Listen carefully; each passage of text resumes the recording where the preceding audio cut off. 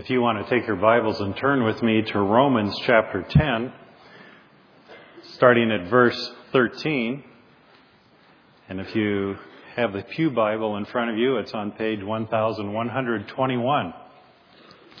You've heard from our speakers this morning, and I need to let you know that not only do we go on these trips, but lives are being changed. People are coming to Christ. The gospel is being shared. People are being discipled.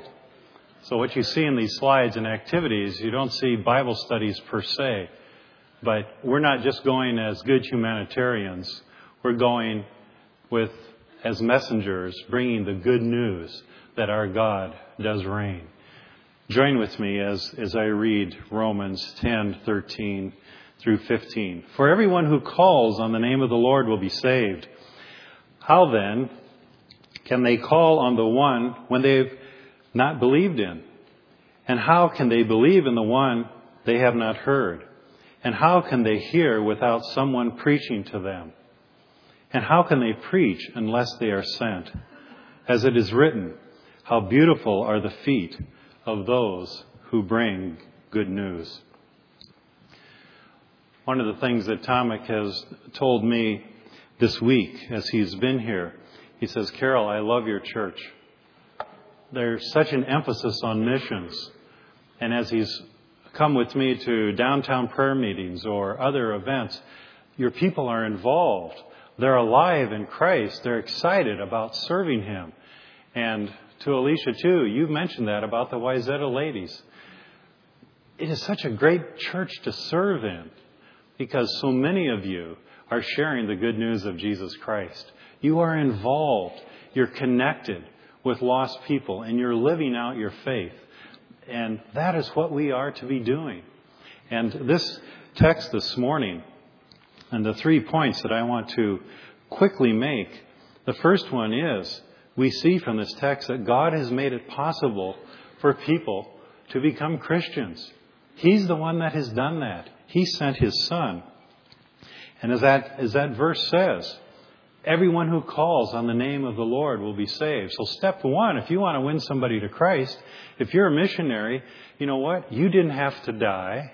You didn't have to set this whole thing up. God has done that first step.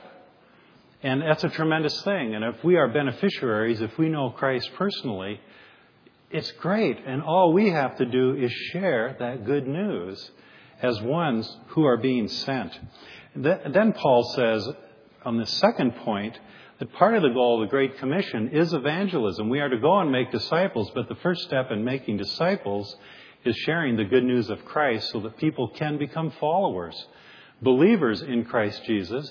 But the Apostle Paul says, there's really 4 steps here, questions that he asks. And he says, how can they call on the one they don't believe? Because when I admit that I'm a sinner and I need Christ and I confess my sins, I call on Him to take care of my sin problem. I call on Him to become my Lord and Savior. I call on Him to give me the Holy Spirit to mark me for the day of redemption and to use me while I am still alive to point others to Christ. So Paul says, that calling won't happen unless people believe. And how are they going to believe? The second question is, in the one, Jesus Christ, they've not heard. And how will they hear without a preacher?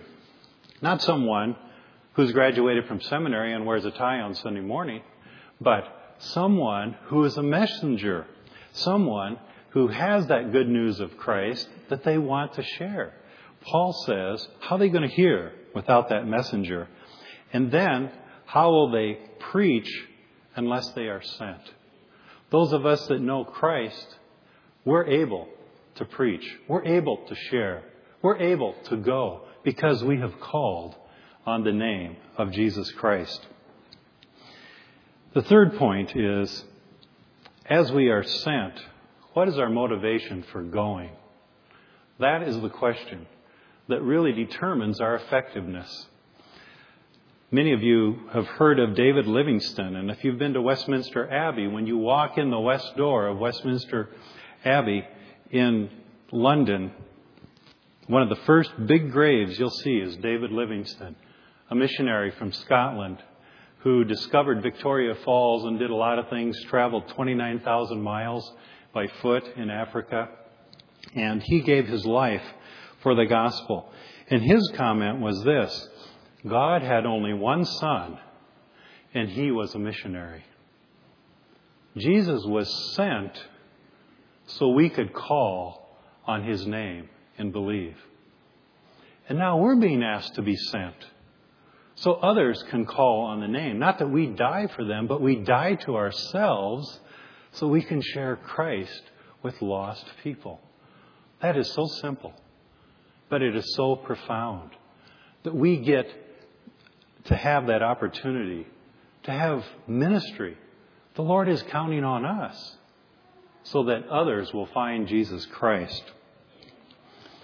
And the question is, then, the fifth question is, how can we be sent unless we first love? Unless we first love. You know, we can go and we can go through the motions and we show up and we share the gospel and we want to serve in the name of the Lord. People can tell if we don't love them. People can tell if we're just going through the motion. Well, why are you doing this? Because it's Tuesday and I'm supposed to be here and I don't go home till Friday. That kind of comes through. But it's love is what is going to make the difference. Love is that first priority. We read about this in John 3:16, a verse that we all know. For God so loved the world that he gave his one and only Son, that whoever believes in him shall not perish but have eternal life. What caused the Father to give his Son? And what caused the Son to humble himself and come to our planet? The verse says it. It was love. Love for lost people from this world. Love leads to action. Love is just not something we feel all warm and fuzzy about. That's good. But it's got to go somewhere. That's what it did with God. His love caused him to send his Son because he loved us. He loved us as we were lost. I was Free for the past almost 5 years. We've been engaged in the 5 for 5 ministry. And we've asked the Lord to give us 5 people that we can pray 1 minute a day for, 5 days a week, and to do prayer, care, and share with them. And that's something that we all can do. And I'd like to show you a picture of my 5 for 5 group 4 years ago, almost 4.5 years ago when we started this. Here's a picture of my non-Christian friends. There's nobody there. It's pretty bleak, isn't it? You see, I had all these reasons why I couldn't share the gospel with non-believers because I was giving leadership to discipleship and missions here at Wyzetta Free. And I was busy in that. And my calling as a pastor is to equip people. And my attitude was, I really don't have the gift of evangelism like Luis Palau or maybe Billy Graham or somebody else you know. That's not my giftedness. And so here's the deal, Lord. Somebody win them to Christ, then I'll disciple them. I'll train them. I'll equip them. That was my belief. And finally, you know what it's like when you're a pastor. I mean, you may think it's great if you can have a pastor for a friend and hang out together. But non-Christians, they don't want to have a pastor for a friend. They're afraid the pastor is going to do what? Ask them questions. Preach at them. Make them feel bad. Put them down. So those were my beliefs. And, you could summarize it this way. I was too busy. And I didn't have the right gift mix. And non-Christians, non-church people don't want to be a friend with a pastor. I had convinced myself that those reasons were valid. Pretty sick, aren't they? I agree. Then I realized that the real reason I was not intentionally reaching out to lost people is because I had a heart problem. I wasn't willing to reach out to lost people the way Jesus had reached out to me when I was lost and needed him. So it was about 4 years ago, after we started the 5 for 5 ministry, I started praying for some guys at Lifetime Fitness that were lost.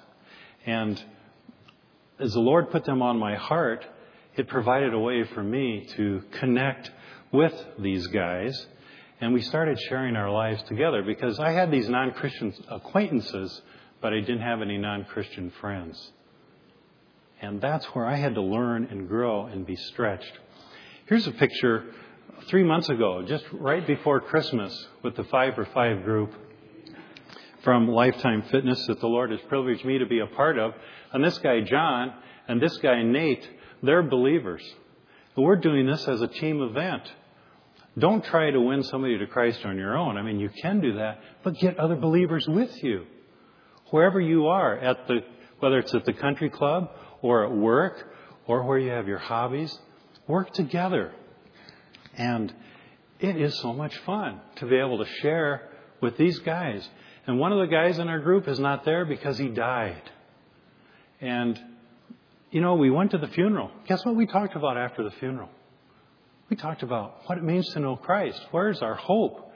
And the Lord provides all these ways for real life to be brought up so that we can share. And you see, the difference in those pictures is God changed my heart. He caused me to see that I needed to be more like Jesus and love others rather than love myself and I'm going to take care of my needs and my agenda and so on. And Becky and I are working with another couple that aren't even on our 5 for 5 list. And we say, Lord, what are you doing? Do you think you're God or somebody? I mean, we're showing the alpha tapes to this couple. You see, the Lord is at work. And He cares about my 5 for 5 list. But more than my 5 for 5 list, He knows people that are ready and willing and need to be loved on for the sake of Christ the same way He loved us. So as ambassadors for Christ, we have the opportunity to go and be sent. And that's why in John 20, Jesus says, as the Father has sent me, He said that to the original 12, so I am sending you. My friends, the Lord is sending us. Is it overseas? Maybe. Is it across the backyard? For sure. Is it across the cube at work? Absolutely. Is it for your neighbors? Is it for your lost friends and relatives? Exactly. And we have the opportunity, as Isaiah 52:7 says, how beautiful on the mountains are the feet of those who bring good news. And in that context, Cyrus, the Babylonian, was saying the 70 years of captivity are over. And the Jews could return to their homeland. And what great message that was. So those messengers shared the peace. They shared good tidings. They proclaimed salvation to those in Zion or Jerusalem and said, your God reigns.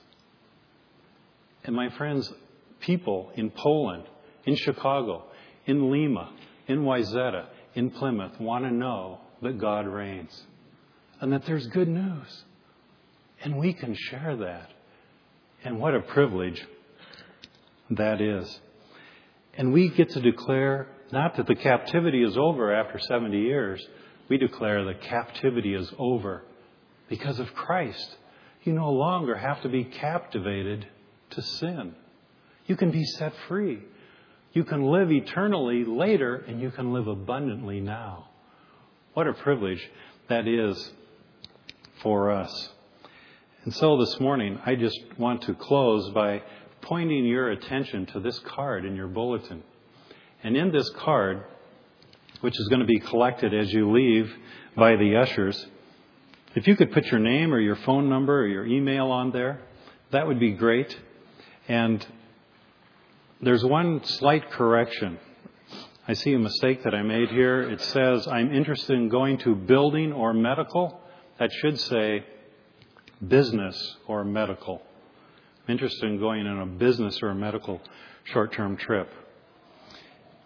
And what I'm going to ask you to do today, as this week has been unfolding, and we've talked about short-term missions and needs, I'd like you to prayerfully consider in the next 1 to 3 years, not saying you're going to go, but to consider, would I be willing to go on a short-term trip in the next 1 to 3 years and help out with some of the needs that were represented here today? And perhaps the Lord isn't calling you to go. He really may not be. Some need to stay behind and pray. Some need to give. Some need to go. But it's a team event. It's a team effort from our church. And if you are interested in going, maybe it's to Chicago. You can check that. Or Lima. Or the business or medical trip. Or going to Poland. Or other. Maybe there's some other place you'd like to go. If you'd like to work with construction or playgrounds, kids around the world, we're taking a trip to build a playground this summer in Sri Lanka. And also train nationals how to share the gospel of Jesus Christ with people during that trip.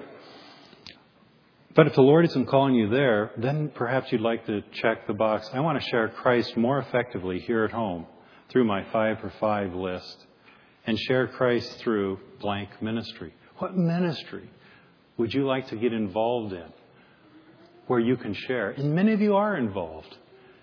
And that's tremendous. And I don't want you to do more things just to do more things.